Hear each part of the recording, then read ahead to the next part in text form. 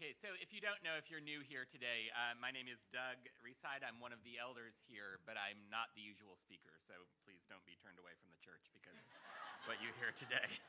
It seems whenever my wife and I have moved to a new area, as you do, you look around at several different churches, and I feel like every time we go to a church for the first time, there's always something strange going on. It's either Youth Sunday, or there's a guest speaker, or Mission Sunday, or something. So anyway, I hope that's not the case for any of you. So today we're talking about the passage that we read earlier from the book of James. That's, I think, a really, really difficult passage. This is the passage with grieve, mourn, and wail, and humble yourself before the Lord, and all these really, I think, difficult teachings. When I was in junior high, around the time I became a Christian, my Sunday school teacher challenged us, the Sunday school kids, to memorize the book of James with him. So I was one of those obsessively adult-pleasing kids who found identity and self-worth in being a good kid and a rule follower, so I decided to try to take the challenge. And I made it, I think, through about chapter 3, but it was really, really hard. Now, I was also a theater kid, and so I would try to memorize something as I would a script, but I tried to remember the general flow of the passage, the kind of the dialogue that's happening. And the New Testament writers, when you try to memorize, if you've ever tried to memorize a book or a letter of Paul, it's a different rhetorical style than we're used to today, but it usually has some sort of connective tissue throughout it. But in the book of James, the passages seem at times almost entirely unconnected.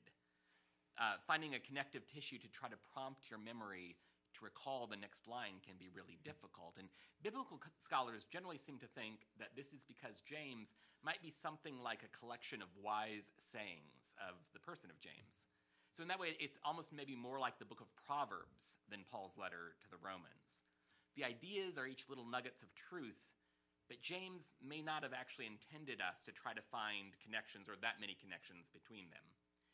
In fact, some scholars argue that James based his letter on the teachings of Jesus, that they were sort of remembering what Jesus said, and here's some more teaching to explain it. And there's a lot of passages in the book of James that do seem to come directly from the Gospels. There's the instruction not to swear, the emphasis on the poor, the instruction to be joyful or glad in the face of persecution. But in any case, James is at the very least a very practical letter of very wise teachings. And at times it can seem like it's addressed, like Paul's letters, to a very personal situation or a particular situation in a church. But if you look at the first verse of the book of James, James writes it to the 12 tribes scattered throughout the nations. So he's writing a general letter. He's writing it to the Jewish Christians, probably scattered across the Roman Empire. That scattered across the Roman Empire, I think in some translations is translated as the diaspora, the kind of spreading out of the seeds or the spores of the church. Now, he may have had particular situations in mind, but his message is universal. Christians, regardless of where they live, and probably even when they live, need to be reminded of the things that James writes in this letter, to care for the poor, to act out what they believe, not to judge, and to humble themselves before the Lord. And James also reminds us that it's not enough to simply read or hear or memorize the Word of God. We also need to do what it says. So today, if you remember the key biblical truth, there's kind of 4, at first, maybe sort of unconnected ideas, but I actually do think there are some connections among them. And so today I want to look at these 4 main instructions in this passage. And if you've got a piece of paper, or if you just want to use your bulletin, and there's pencils in the seat back in front of you, if you could take something that you can write on. And I'd like you to, as you're listening today, as we're looking through this passage today, I'd like you to write out what you're going to do to obey each of the 4 instructions that we're looking at. So the 4 instructions that I see in this passage today are: 1, to pray selflessly. This is in the key biblical truth, so it should also be in your bulletin. So 1, to pray selflessly. 2, to love God alone or love God faithfully. 3, to humble yourself. And 4, do not judge. So as we go through these instructions, I'd like you to be thinking about what God might be calling you to do to respond to them. And if you're feeling really brave, maybe after the service, you can share that list with someone that you trust and ask them to keep you accountable, to make sure that we actually do what we hear, that we're not like the person who looks at his face in the mirror and then walks away and forgets what he looks like. Okay, so point 1, pray selflessly. So this passage begins, what causes fights and quarrels among you? Don't they come from your desires that battle within you? You desire, but you do not have. So you kill. You covet, but you can't get what you want, so you quarrel and fight. You do not have because you do not ask God. And when you ask, you don't receive because you ask with the wrong motives, that you may spend what you get on your pleasures. A lot of Paul's letters deal with the church in the midst of conflict. We looked at Galatians that was struggling with the idea of whether faith comes from obeying the letter of the Old Testament law or through grace. There's in 1 Corinthians, there's all sorts of issues within the church that Paul is addressing. But James, in this general letter to the Christians in the diaspora, assumes that any Christian community that receives his letter will experience some kind of internal conflict. And whatever the sort of superficial cause is, James goes right to the root. Where there is conflict, there's usually some kind of felt insufficiency or scarcity. We don't often fight about things that we feel are truly in abundance. In most areas of New York State, for instance, we're blessed that we don't have huge battles over drinking water. And so we don't tend to fight about that. But in the past, access to water and wells, and even in many areas of the world today, access to water is a source of sometimes very violent conflict. And James identifies that our bloodiest fights often grow from a sense of deprivation that we feel is somehow unjust. Someone else has something that is scarce, and we want it, and we feel like we should have it. It doesn't always have to be something as physical as water. Sometimes it can be respect or honor or face time with someone we feel is important, or recognition for work that we did, or the ability even just to congratulate ourselves for being the one in the right theologically or politically, that there's this scarcity of being in the right, and we want to be the ones that owns that rightness. James says that the problem can be resolved by asking God to give us what we truly need, to make up, to fill in that insufficiency, to eliminate the scarcity. God lacks nothing. And James says earlier in the book, in the context of those asking for wisdom, that he generously gives to all without finding fault.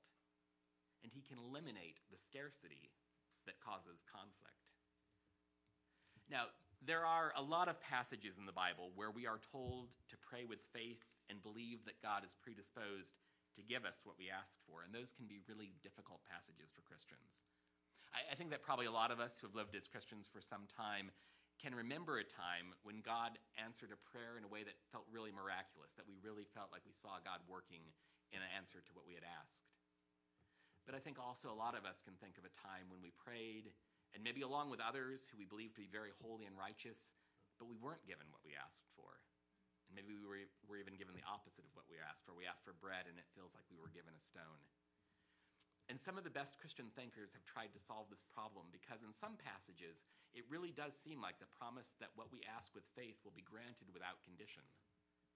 But here in James, we have an important qualification that helps us understand one of the reasons why we might not get what we request, that we ask with the motive of gratifying a selfish pleasure.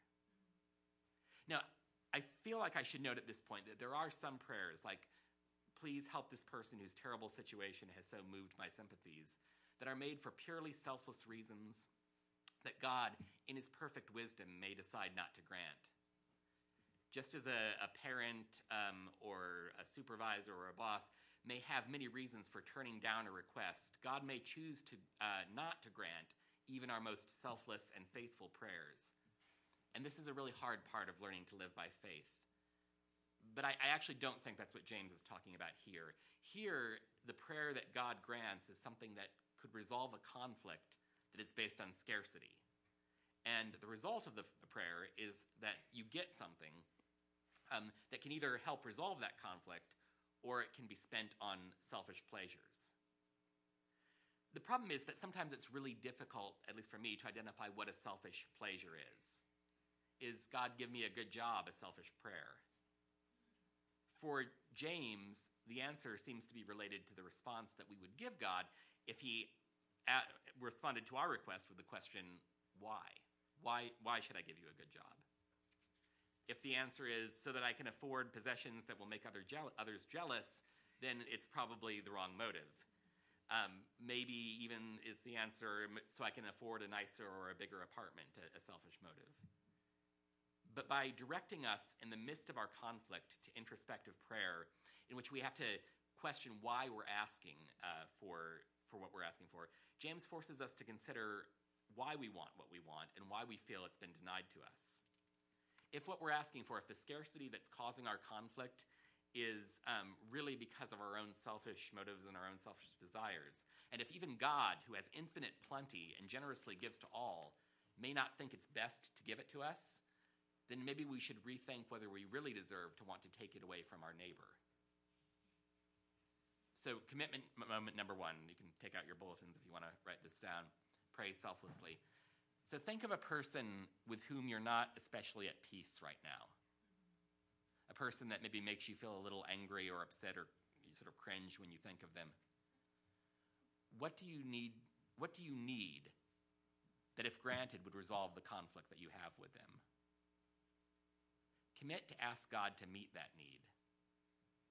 And while you're committing to do this, make sure that you use what he gives you to bring peace rather than simply enjoy that blessing for yourself.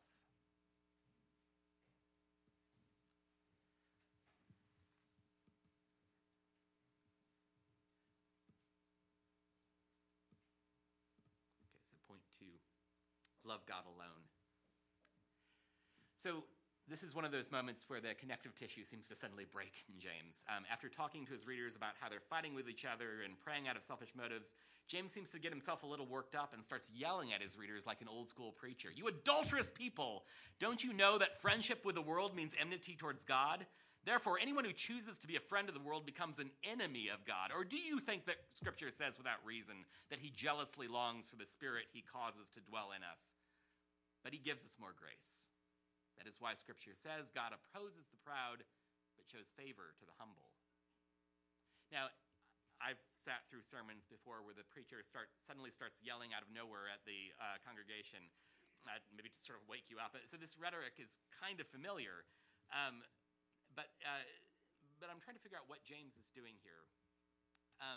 If we look at how he begins, you adulterous people, the language of the original in Greek, that adulterous people, is actually just one word, and it's gendered feminine. So it's actually adulteresses.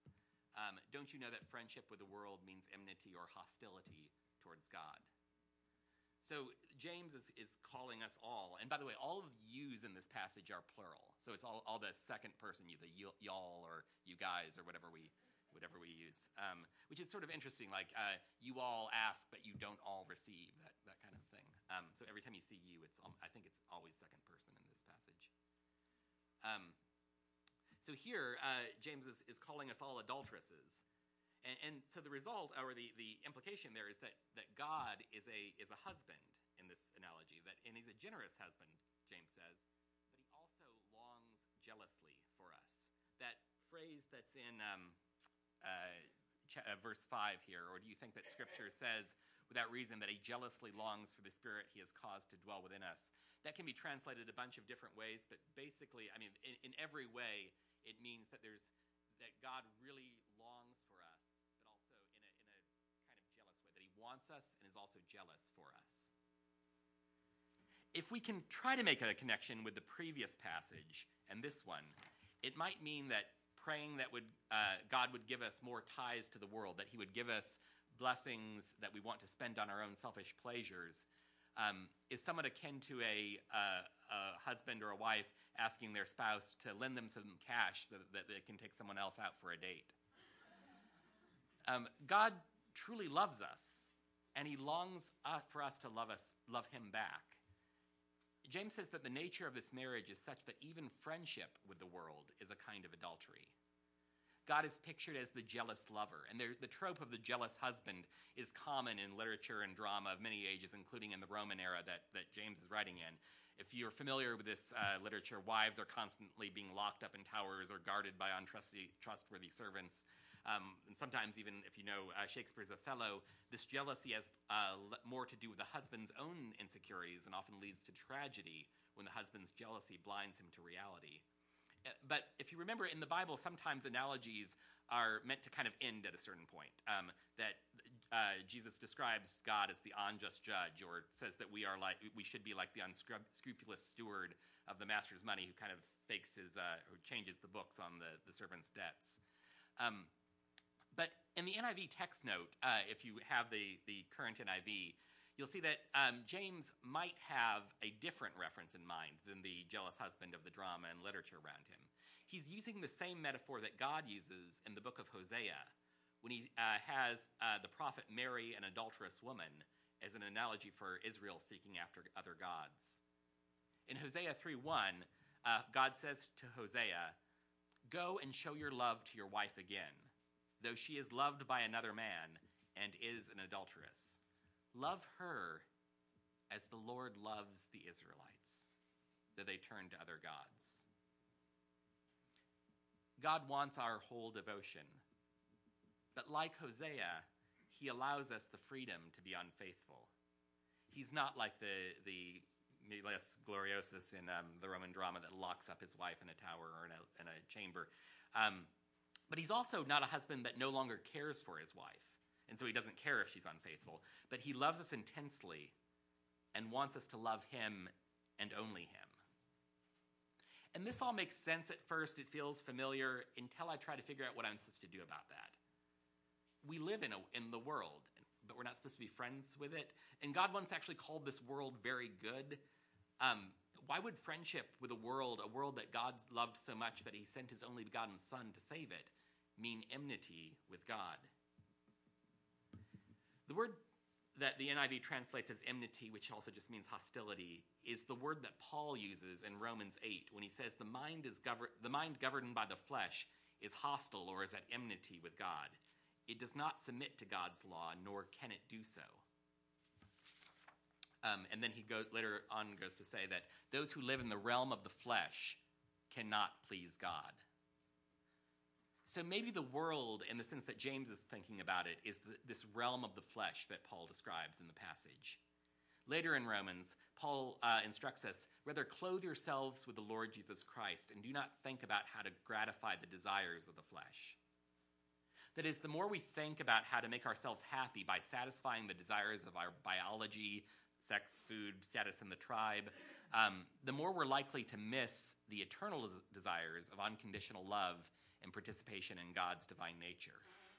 So he's asking us to think not about what we want out of our psychology or out of our biology, but what we want out of our spirit. And this is really, really hard to do. But as James says, God is always able to provide us more grace. But we need to be humble enough to accept it.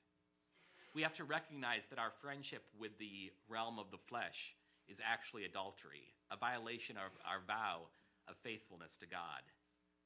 And this means not seeking greater status or security, but actually seeking less, humbling ourselves. So challenge number 2, if you want to pull out your bulletin. In what ways do you find yourself flirting with the world or with the realm of the flesh? Are you depending on anyone or anything other than God to satisfy your deepest desires? Do you believe that God can actually satisfy those desires? If not, are you willing to give him a chance to try? What would it mean this week to more fully trust God to provide what you truly want?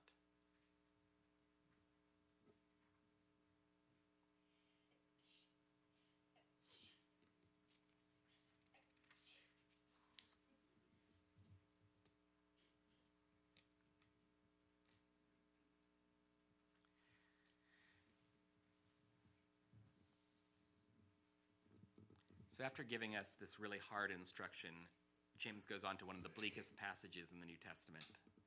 Submit yourselves then to God. Resist the devil and he will flee from you. Come near to God and he will come near to you. Wash your hands, you sinners, and purify your hearts, you double-minded. Grieve, mourn, and wail. Change your laughter to mourning and your joy to gloom. Humble yourselves before the Lord, and he will lift you up. I struggle with how to reconcile this with the instruction of Paul in Philippians and elsewhere to rejoice in the Lord always. I don't know how exactly, but I suspect that before we can fully understand what it means to rejoice in the Lord, we need to actually grieve the very real loss of the things our flesh desired most.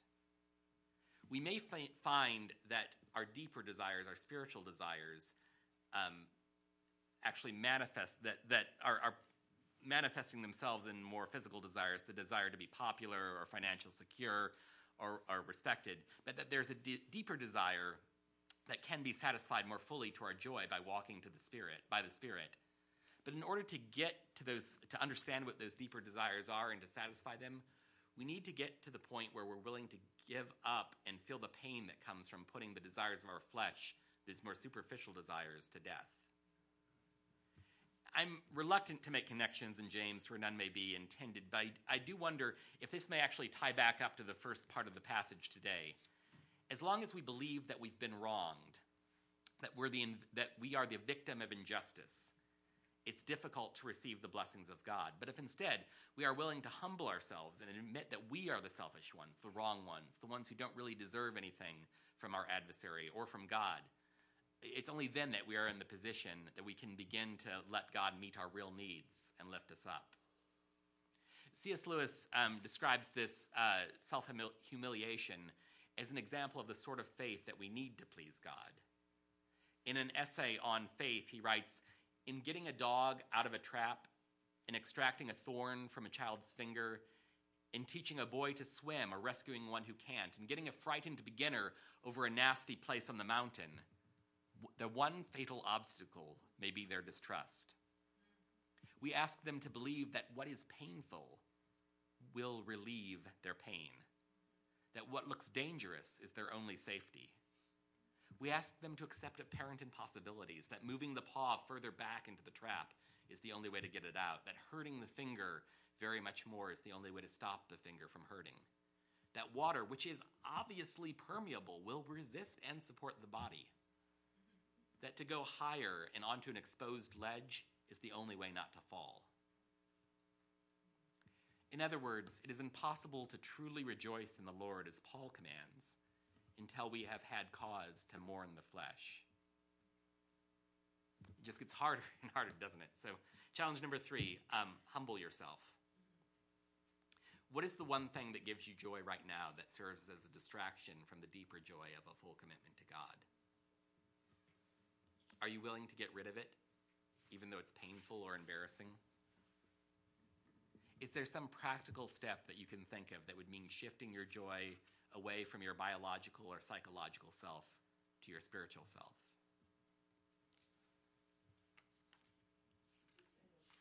Yeah. So what is the one thing that gives you joy right now that serves as a distraction from the deeper joy of a full commitment to God? And are you willing to get rid of that thing that gives you joy, even though it's painful or embarrassing to do so?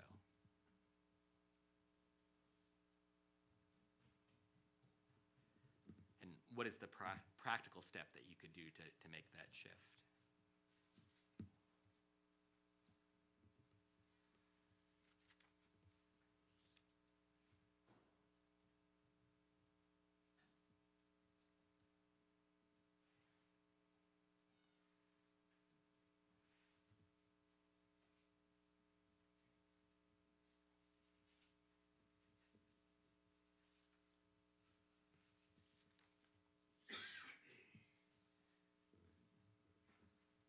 So if all of the connections that we've looked at so far have been a little tenuous, this last part seems almost entirely unconnected to me when I first look at it. Brothers and sisters, remember, by the way, this is right after grieve, mourn, and wail, turn your laughter to sorrow and your joy to gloom, humble yourself before the Lord, and he will lift you up. And then, brothers and sisters, do not slander one another. Anyone who speaks against a brother or sister or judges them speaks against the law and judges it. When you judge the law, you're not keeping it, but you're sitting in judgment on it. There's only one lawgiver and one judge, the one who is able to save and destroy. Who are you to judge your neighbor? Remember, some people think that James is sort of a further explanation on Jesus's teachings, and this is clearly one of those cases. Jesus has lots of passage, or there's lots of accounts in the Gospels, as in Matthew, where Jesus says, "Do not judge, or you too will be judged." And at first, as I was trying to prepare this, I thought, well, trying to make a connection here just isn't going to work. But then I began to think practically about what it would mean if I really started to embrace humility, if I really started to repent of my sins, and maybe even did this publicly. And I think if that happened, I would begin to really, really rely on the mercy of my fellow believers and their willingness not to judge. Humbling ourselves means taking steps to eliminate our status. We may not be able to impress or be respectable in the ways that we were before. In repentance, in public repentance, we may begin to test the boundaries of unconditional love with each other as we allow others to see us as ourselves as we truly are. I think of the scene from Charlotte Bronte's Jane Eyre, which, although problematic as a metaphor in much the same way as James's metaphor of the jealous husband, does, I think, show the kind of mercy and faithfulness we need to be prepared to give one another. In this scene that I'm about to read from, the rich Mr. Rochester has just walked away from a party. If you don't know the story, this orphan governess comes to take care of this rich man's children, and it was Mr. Rochester. And they start to fall in love, and Mr. Rochester has just walked away from a fancy party, and he's aware that he has a secret, and spoiler alert, the secret is that he has a crazy... Well, all right. Yeah, well, yeah, okay. He has a secret. Let's say it's an embarrassing secret. So he's afraid that secret is about to be revealed. And so Jane Eyre, the governess, follows him away from the party, and Mr. Rochester says, "What are they doing, Jane?" "Laughing and talking, sir. They don't look grave and mysterious as if they'd heard something strange." "Not at all. They're full of jests and gaiety." "If all these people came in a body and spat at me, what would you do, Jane?" "Turn them out of the room, sir, if I could." He half smiled. "But if I were to go to them, and they only looked at me coldly and whispered sneeringly amongst each other, and then dropped off and left me one by one, what then? Would you go with them?" "I rather think not, sir. I should have more pleasure staying with you." "To comfort me?" "Yes, sir, to comfort you as well as I could." "And if they laid you under a ban for adhering to me?" "I should probably know nothing of their ban. And if I did, I should care nothing about it." "Then you could dare censure for my sake." "I could dare it for the sake of any friend who deserved my adherence, as you, I am sure, do." That is, I hope, the kind of faithfulness that we can all promise one another as we begin to obey our Lord's command to humble ourselves in repentance. It may mean that doing this, not only for the rich and attractive among us, but also for those who we thought about in the first section when we thought about someone who really annoys us, is what we need to do in order not to judge, and also in order to humble ourselves. In the book of Jonah, when the enemies of Israel repented after Jonah preached to them, Jonah was mad at God and his enemies.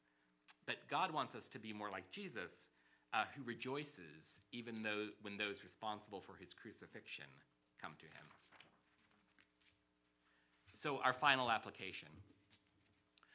What do you think of, or who do you think of, when you think, well, at least I'm not like... Why do you think that? And how can you honor that person this week?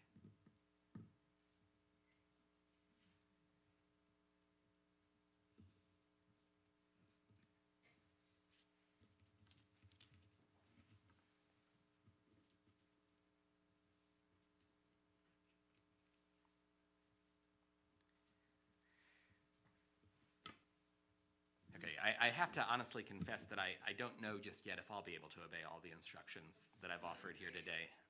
Just as a reminder, they are: 1, pray selflessly; 2, love God faithfully; 3, humble yourself; and 4, do not judge. But I hope and I pray that God will show us, each of us this week, how to complete at least one of these assignments. And that next week we can all truly rejoice in the Lord as we see the beginnings of the blessings that we may receive as we obey. Pray for me, and I'll pray for you.